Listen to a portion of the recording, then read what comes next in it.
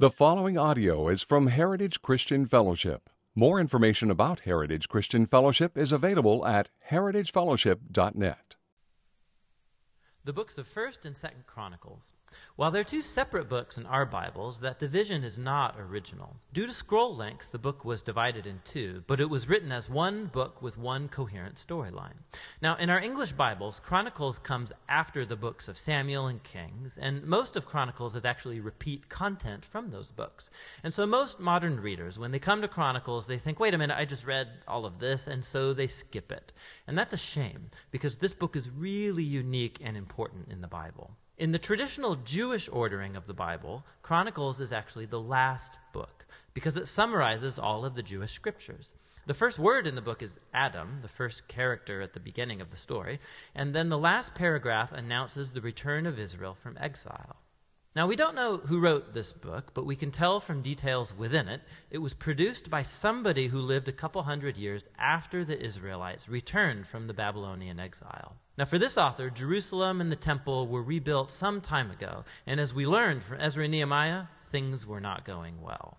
The great prophetic hope was that the city and the temple would be rebuilt, that God would come to live among his people, the Messianic king would come, and all the nations would come live under his peaceful rule, and none of that has happened. And so the author of Chronicles has reshaped these stories of David and Solomon and the kings of the past in order to provide a message of hope for the future. And we'll see that he's designed this book to emphasize two clear themes.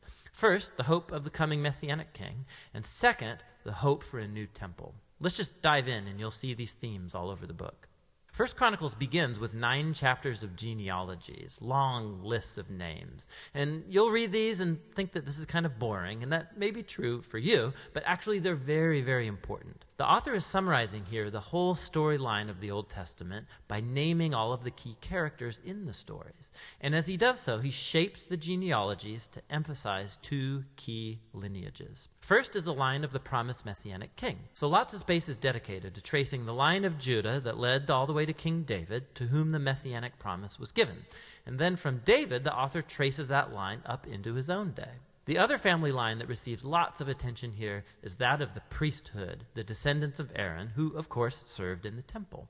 And so right from the start, you can see the two main themes. The author's hope of the Messiah coming to build a new temple, and it's rooted in these ancient genealogies. Now, after that, the author moves into the stories about David, and most of these are going to be familiar to you from the book of Samuel, but again, there's some really important differences. So first of all, the author leaves out all of the negative stories about David, where he's portrayed as weak or immoral. So Saul chasing David around the desert and persecuting him, the story of David's adultery with Bathsheba and then murdering her husband, all of that is gone. And what's left are the stories that portray David as a good guy.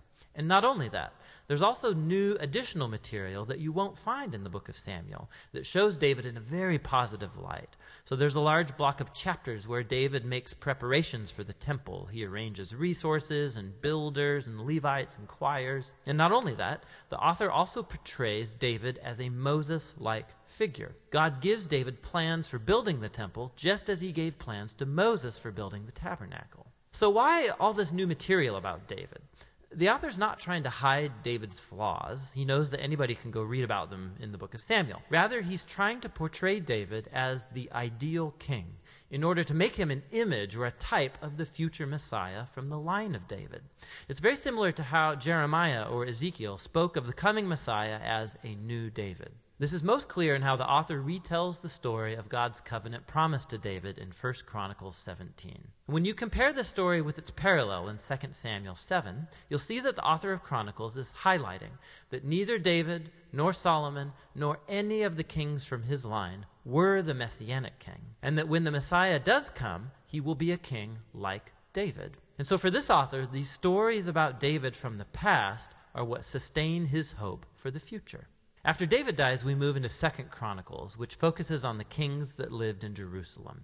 And again, there's lots of overlap with 1st and 2nd Kings, but there are many key differences. So the author has left out all of the stories about the kings of northern Israel so he can just focus on the line of David. And there's lots of new material about these kings from David's line. He highlights the kings that were obedient to God, and he adds new stories about how their obedience led to success and God's blessing. But he also adds new stories about kings who were unfaithful to God. They didn't follow the Torah, they led Israel to worship idols, and these kings face horrible consequences, all leading up to Israel's exile, a mess of their own making. And so this whole section becomes a series of character studies where the author wants later generations of Israelites to learn from their family history and so become faithful to their God and the Torah. Now, the book's conclusion is really unique, too. At the very end of the book, the king of the Persians, his name's Cyrus, and he tells the Israelites that they can go back home, return from exile, rebuild the city and the temple. And he says, last line of the book, "Whoever there is among you, of all his people, may the Lord his God be with him, and let him go up." And that's how the book ends, with an incomplete sentence. Now, of course, the author knows about the first return from exile and the stories of Ezra and Nehemiah. But clearly, in his view, the prophetic hopes of Israel were not fulfilled in those events. And so this incomplete ending shows that the author's hope is set on yet another return from exile, when the Messiah will finally come to rebuild the temple and restore God's people. And so the book of Chronicles, it's the final book of the Jewish scriptures. It ends by pointing forward. It calls God's people to look back in order to look ahead, because the past has become the source of hope for the future. So Chronicles concludes the Old Testament as a story in search of an ending. And that's what this book is all about. 2 Chronicles chapter 6, verse 24 says this, "And if thy people Israel will put the worst before, and if thy people Israel be put to the worse before the enemy, because they have sinned against thee," speaking of God, "and shall return and confess thy name and pray and make supplication before thee, God, in this house," speaking of the temple, "then hear thou from the heavens and forgive the sin of thy people Israel, and bring them again to the land which thou gavest to them and to their fathers." My hope here today is that by the time we walk out of here in about 30 minutes, you'll have a full encompassing view of 1st and 2nd Chronicles and a good understanding of how that looks. So let's pray together. Father, there's a lot of stuff to cover, and many of us come from all different walks of life. Our lives are busy, chaotic. We have a million different things running around our minds. But Lord, I just pray that during this time, we might be students of the Word, and that anybody who came here might walk out of here feeling a little more secure in their understanding of your Word. And may we be a little more knit together with you at our heart. So we pray these things in Jesus' name. Amen. He sat across from me in my office, and he looked at me, the intelligent, mature, intellectually smart 12-year-old that he was, with his chin up in the air, and he goes, "Hamasu, I'm not down with that." "You're not down with that?" "Yeah, I'm not down with that." I said, "Okay, now what happened?" Well, this kid, we'll call him Junior, was in the cafeteria, and he was supposed to be eating his lunch and doing what the monitors tell him to do, and he decided that with his friends, it would be a better use of his time to try to sneak out of the cafeteria, get out where there's no supervision, where he could run around and do whatever he wanted. So he tried once, failed, they called him back. He tried again to sneak out the same door. He wasn't too smart. He failed again. They called him back and said, "Hey, you need to be in here with the rest of your class." And then he did it a third time. This time, he made it through. And they found that he was missing. They began looking around, and sure enough, they found him upstairs in the school, and he's running amok with his friends, stirring up all sorts of trouble. There's classes in session, and they're, running, laughing, yelling, all that stuff.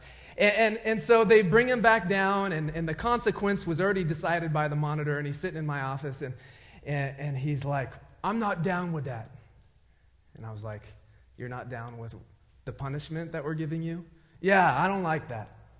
"Well, it's 3 after-school detentions. It's already been decided." "Yeah, I'm not down with that, man." And I was like, "Well, that's okay. In fact, if I were you, I probably wouldn't be down with that either. But you still got to go, buddy." And he's like, "Man, Hamasu, come on." He's like, I haven't been that bad, have I?" And I was like, "Buddy, do you know how many referrals you have at this point, halfway through the school year? 3? 15. You have 15. And he's like, 15? 15. He's like, and I said, my suggestion to you is that you just kind of don't make waves. You just take your medicine. You knew you were doing what you shouldn't have been doing. And just pay the detentions. The monitors will be okay. They'll move on. Just take your medicine, buddy. And he's like, yeah, I should probably just do that. In times in life, there's those moments where you feel like you need to defend yourself. And then there's those other times where you're just like, I got nothing to say. I just got to take my medicine. And in 1 Chronicles, we find the Jews in the middle of taking their medicine. But this wasn't 3 lunch detentions. This was 70 years of slavery. 70 years of slavery. 70 years of slavery. And the reason, you name the reason. I mean, there wasn't a sin on the list that Israel hadn't fallen into. Sexual immorality, they did that. Greed, absolutely. Idolatry, it was all over the place. It got so bad, the situation degraded to the point of child sacrifice. Well, the Lord looked down and he said, I can't keep blessing you guys. I can't endorse this type of behavior. And the Lord began to withdraw his blessing from them, and he let them go down the road that they were on, and they find themselves captive to the Babylonians for 70 years.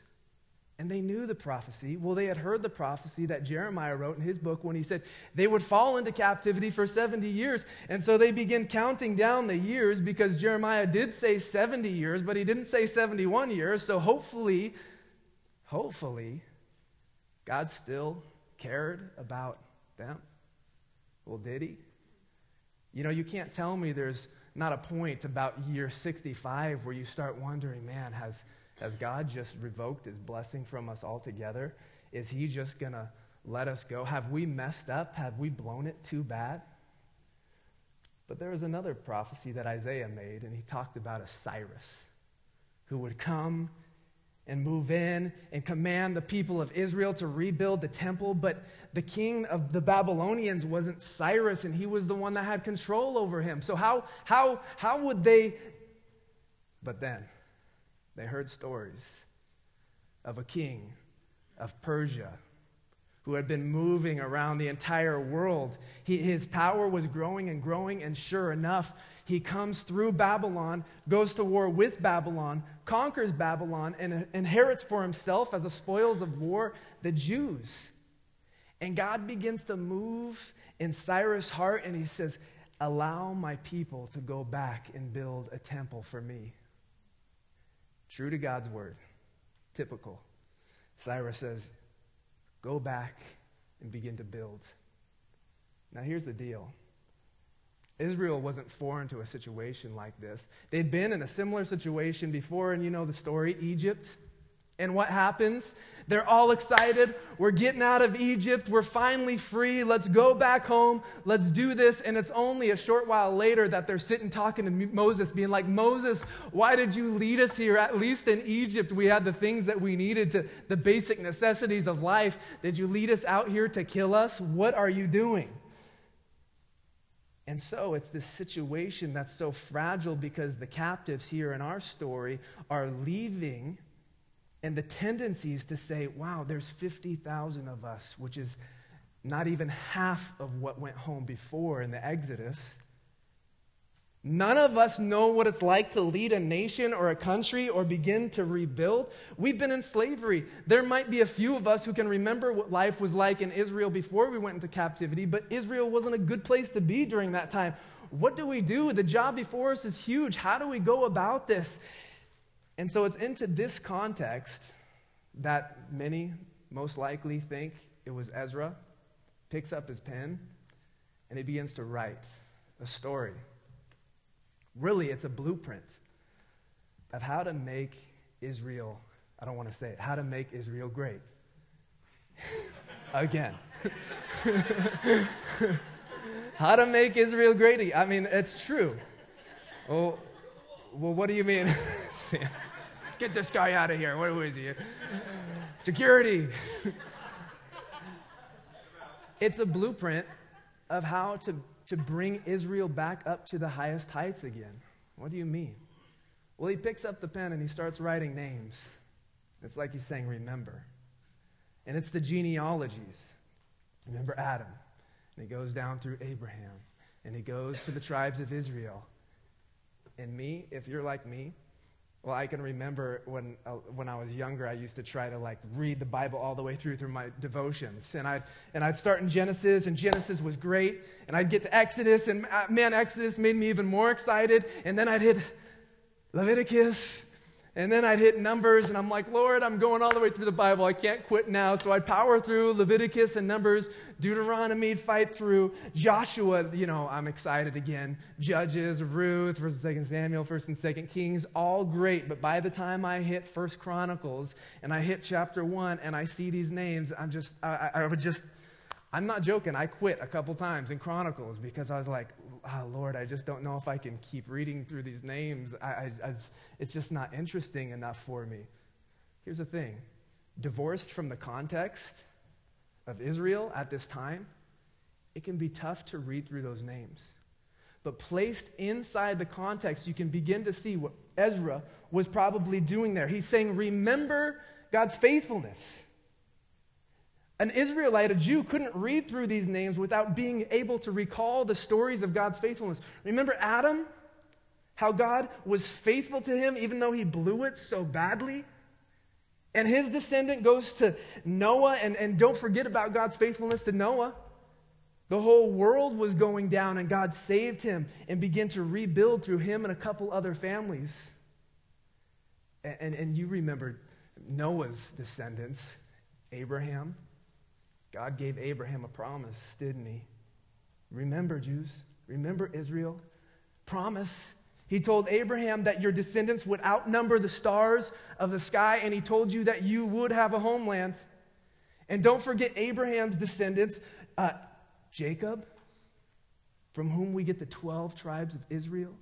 And he spends chapters 2 through 8 talking all about the 12 tribes of Israel and mentioning the families there. And in chapter 3, he says, don't forget Judah and don't forget David, because David was a really important guy. God was so faithful to David, and David was faithful to God too. Remember God's faithfulness there. And then in chapter 9, he does something interesting. He says, and now, let's remember the families of the exiles that go back to Israel to rebuild the temple. He connects them all together. And it's like he's saying, look at God's past faithfulness.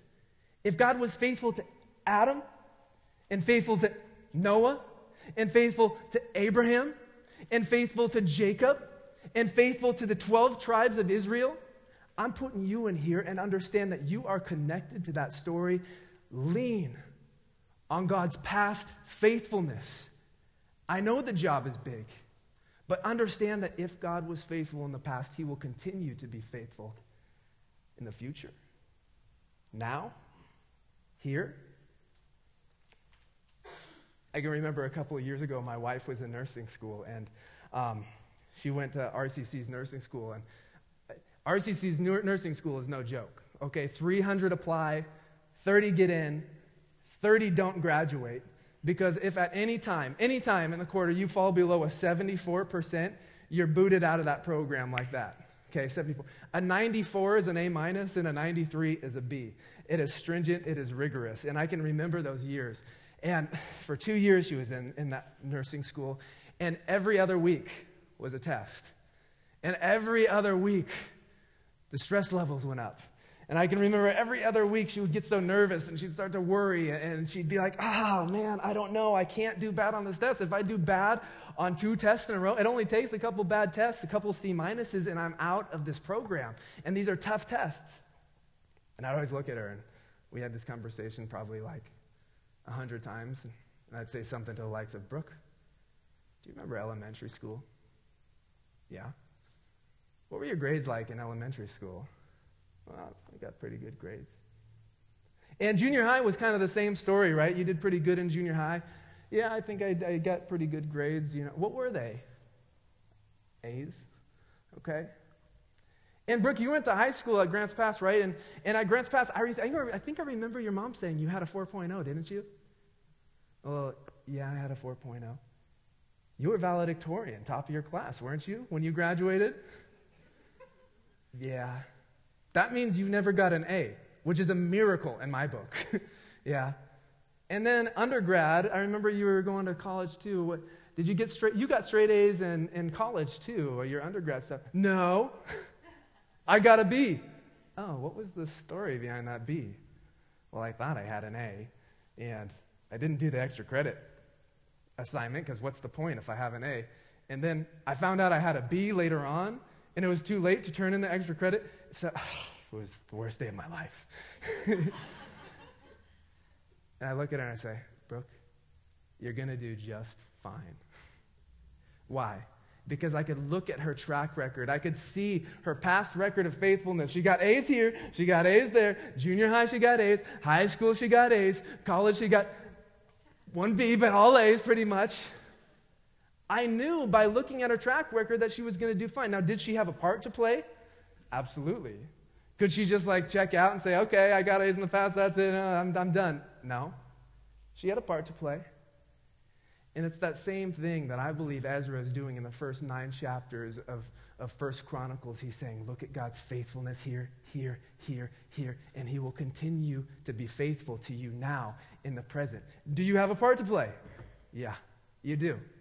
Can you check out? No. Let's roll up our sleeves. Let's get out there and do this, but just understand, even though the job is big, even though you don't know how this is all going to play out, even though you don't necessarily know what to do, let's see how this works. Let's see God's faithfulness play out. And so he's reminding the Jews of God's faithfulness, but I like what Ezra does in the next chapters too, because he understands. Sometimes the questions in our brain, well, we need an example. And he touches on chapter 10 where he talks about Saul, but Saul's really just setting the stage for chapters 11 through 29, the rest of the book. And 11 through 29 is all about King David. And he looks at King David and he says, this is your example. And 11 through 29 are all about David's national agenda. I love that video. I feel like we could almost all go home right after that video. One thing I sort of disagree with is he says they don't talk about David's personal sins. They try to put him in a good light. I disagree. They talk about multiple of David's sins, but they're the sins that have to do with the whole country, with all of Israel. They talk about him numbering the people and making a big mistake. And he includes that. It's not David's spotless record, but he includes that because it's David's national agenda. It's what has to do with the whole country. He's trying to make a new nation great again. And so he talks about this, and there's several things that that tell me why David is such a great example. And one of the first things David does when he rises to power is he says, "Where's the ark?" You see, Saul kind of did this lip service to God, and he just, he'd talk like he loved God, but if it came to between what Saul wanted and what God wanted, it was always going to be what Saul wanted to do. David says, none of that. We are making God central. Get the ark, and they load it on the backs of the priests. And he says, we're bringing it to the nerve center of Israel. We're bringing it to the very crux of where all the operations of this country take place. It was a spiritual, but it was also a symbolic move for the entire country. He takes up the ark on the shoulders of the priests. They march it, and they stop, and they light a sacrifice up to God, and they sing praises to him, and they're dancing before him, and they're looking to please God and worship him, and they march a little further, and then they've put another sacrifice on, and they sing more songs, and they praise, and it's this big event. God is coming to the center of Israel again. And David takes some flack for it, but he doesn't care. Next thing he does, he begins to look around, chapters 11 through 29. He says, I have a house. I'm looking around at all these people of Israel. They have a house. But God dwells in a tent? How is that right? And you find as you read these chapters that David begins to obsess over building God a house. And as he's beginning to make the plans to build this house, God comes to him, chapter 17, 1 Chronicles, and he says to him, David, hey, I'm paraphrasing. David, I really appreciate what you're doing here. It pleases my heart. But you're a man of war. You have blood on your hands. Listen, it's going to be your son, Solomon, that builds the house. But thank you. And then you find David, such a positive attitude. He says, okay, if I can't build this house, I'm still going to have a part in it. So he says, all right, you guys start getting the stones that are going to build the foundation. You guys, you get the tools together that are going to operate in the temple. You guys are in charge of decorations. And he starts bringing the pieces together so that when he passes it on to Solomon, Solomon can put it together like a quick connect puzzle and just sort of pop the pieces together. I mean, it takes much longer than that, but that's David's heart in the matter. And then you keep reading and you find that David doesn't stop there. After he begins assembling all the stuff it takes to build, he says, okay, now you, this group of Levites, you guys are in charge of the gatekeeping when this temple is built, and here's how I want you to do that. He says, okay, you guys, you're in charge of the altar. This is going to be your job. This is your job, so you got to do it. And he begins to put the system in place for that. And he says, okay, you guys are in charge of making sure the operations of the temple function well. And I find David's not even going to see the temple built. But what he's doing is he's putting the systems and the structures in place so that long after he's gone, the proper worship of God still takes place. I think it's beautiful. Make God central. Build him a house. Build for him a legacy long after he's gone. But the best part is God looks at this and he says, David, you will not outbless me. He says, David, you want to make me central? For as long as anyone talks about the history of Israel and their kings, you will be the center figure of Israel. You will be the example that all look to. David, you want to build me a house? Chapter 17, again, 1 Chronicles, God comes to David and he says, David, I'm going to build you a house. I'm going to establish you a house. And David, you want to build me a legacy? You want to make sure that people are worshiping me long after you're gone? Well, guess what? I'm going to make you a legacy. And in that same chapter, he says to David, the Messiah will come from your line. You will not outgive me. And it's this heart relationship between the two of them. David loves God and just wants to and longs to build God up and make him great. And God says, David, I'm going to do the same for you. It's like a healthy marriage. Is there any marriage that's better than a husband that says to his wife, I love you, I care for you, I'm going to sacrifice you, I want to bless you. And then the wife looks back and says, I love you and I care for you and I want to bless you and take care of you. And no, you go through the door first. No, you go through first. No, you hang up first. No, you hang up first. No, I love you more. No, I love you. That's what you happy married people say, right? And Junior looks at this and he might have a little disgust, but what Junior doesn't know is that the entire house, the entire family is being raised up because of the love mom and dad have for each other. And we find between this devotion between David and God that all of Israel is set on a trajectory. It's raised up and it's set on a trajectory that peaks under the reign of Solomon. Well, closing the book on 1 Chronicles 29, David passes away. 2 Chronicles chapter 1, Solomon takes to the throne. The first 6 chapters of 2 Chronicles are all Solomon putting the temple together. And it's a beautiful scene because in the 6th chapter of 2 Chronicles, Solomon goes and he gives the speech to coronate the temple. And it's a phenomenal speech. I read an excerpt from it at the beginning of this. And if you have some time, if you want to just check out a piece of it, 2 Chronicles chapter 6, or you can read the same speech in 1 Kings chapter 8. Solomon goes and coronates the temple, and at the end of the speech, you want to talk about drop the mic. God comes down in a pillar of fire upon the altar, and just it hits, and he lights the altar on fire, ratifying Solomon's speech, and all the people go nuts, and praises ascending again, and sacrifices are being made, and this goes on for days and days and days, and finally Solomon says, whoa, hey, time to go home now, and he puts an end to it, and he says, we got to go home. Then chapters 8 and 9 are all about the greatness, the highest heights that Israel reaches. you literally have the entire world groveling before the feet of Israel. Queens are coming up from Africa all the way up through Egypt, up to Israel, just to see what's going on because they hear stories, and what they see, man, blows their minds more than what they heard. And they go home thinking, oh my goodness, what an amazing place. And it's like Ezra sitting here writing this story, and he's saying, remember God's faithfulness 1 through 9.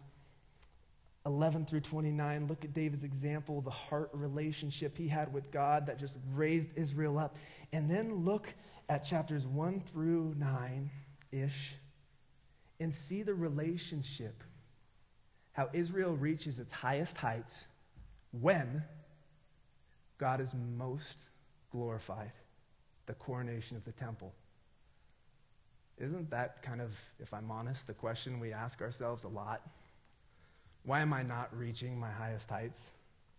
It may not sound like that exactly, but I told myself a million times, man, why am I here? I should be so much further along in this walk. Churches ask themselves that question. Why are we not reaching the heights that we should be reaching? I'll tell you what, you will reach your highest heights when God is most glorified. But can I put a disclaimer on that? God will never be most glorified if you're serving him to reach your highest heights. You will reach your highest heights when God is most glorified, but he'll never be most glorified if you're serving him to reach your highest heights. I find that I'm a little bit dramatic sometimes, and I hope that I'm over-exaggerating this, but sometimes I get a little concerned because I look at people and I look at the church and I think, man, it's becoming so us-centered. It's becoming so me-centered. It's kind of a selfish thing, like I'm wanting to reach my height. I was just listening to a YouTube video. This is a perfect example. In the biggest church in wherever, and the speaker goes on, and she goes, when you worship the Lord, you're doing it for you. Oh, I guess that's one way of looking at it, that you're doing it for the Lord, but really, when you worship the Lord, you find that you're happy, and nothing makes God more pleased than seeing you happy. So let's worship the Lord and find that we're the ones blessed. And I was like, what? Huh? See, we can find in the church this me mentality creeping in. It's really should be a God mentality. I find it in my own life. I find it when I come to church. Not here, but I've said this. Going to church, ready to worship God. Let's do this. I'm going to worship God. I walk into the doors. I walk out, and I'm going, if I have to listen to that music one more time, if I have to listen to D, C, G, and E minor played one more time, I am going to die. And then it's heart check time, right? Because I could grab this guitar, heaven forbid, and hammer out some nasty chords and say some lyrics, and we could worship. Because worship's about God, and it's not about us. I mean, the one time I think it's okay to be somewhat skeptical of worship is when it's me-centered. And that's another way me fits into sometimes the church today. What do you mean? We sing songs. Lord, I want to worship you. Let's open with this song. Lord, I want more of you. Rain down on me. I'm hungry. I'm thirsty. I'm hungry for more of you. I lift my holy hands up. I want to touch you. I lift my voice. I like that song. Sometimes it can be me-centered. Now, hear me out. There is a time and a place where it is completely and totally appropriate to come before the Lord and say, Lord, I need more of you. Lord, I want more of you. There's a time that's appropriate for that. But I also think it's interesting to look at, and I love this, that the songs that so often stand the test of time are the songs that are God-centered. Shout to the Lord, all the earth, let us sing power and majesty praise to the King. Mountains bow down and seas roar at the sound of your name. O Lord thy God, when I in awesome wonder consider all the worlds thy hands have made, then sings my soul, my Savior God, to thee, how great thou art. All hail the power of Jesus' name. Let angels prostrate fall. Bring forth the royal diadem and crown him Lord of all. And there's a spectrum in our walks. And if here is God-centered and here is me-centered, I'm not saying when things go this way, it's always bad, but I do feel sometimes that something is lost. May we be people who reach our highest heights but don't care, because our success is based on glorifying Him and Him alone. We're all about this heart relationship with Him where we just want to see Him glorified. It's not about even what He's done for us. It's just about who He is, the character He displays, the God that He is. I guess the best way I could explain to this is when I think of my parents and my dad. God is a heavenly Father. And when I was little, I used to do everything my dad said and my mom said for my age plus 4. What does that mean? Well, they had come up with this rule for us that we would do all these chores, and it was a list of chores. The poster was this big, and it was like, and they told us that if we did these chores, we could make our age plus $4 in allowance every month.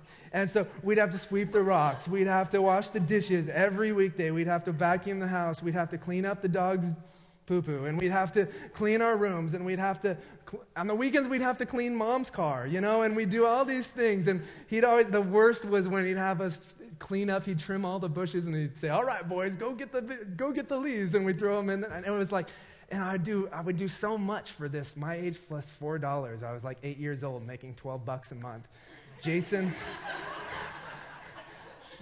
was 4 years older, and he got $4 more than me just because he was older, even though he's doing the same things, And it was like, and we would save this money for years to buy Nintendos and stuff like that. But yeah, I would do these chores. I would do so much just because I wanted something from him. I wanted something from them.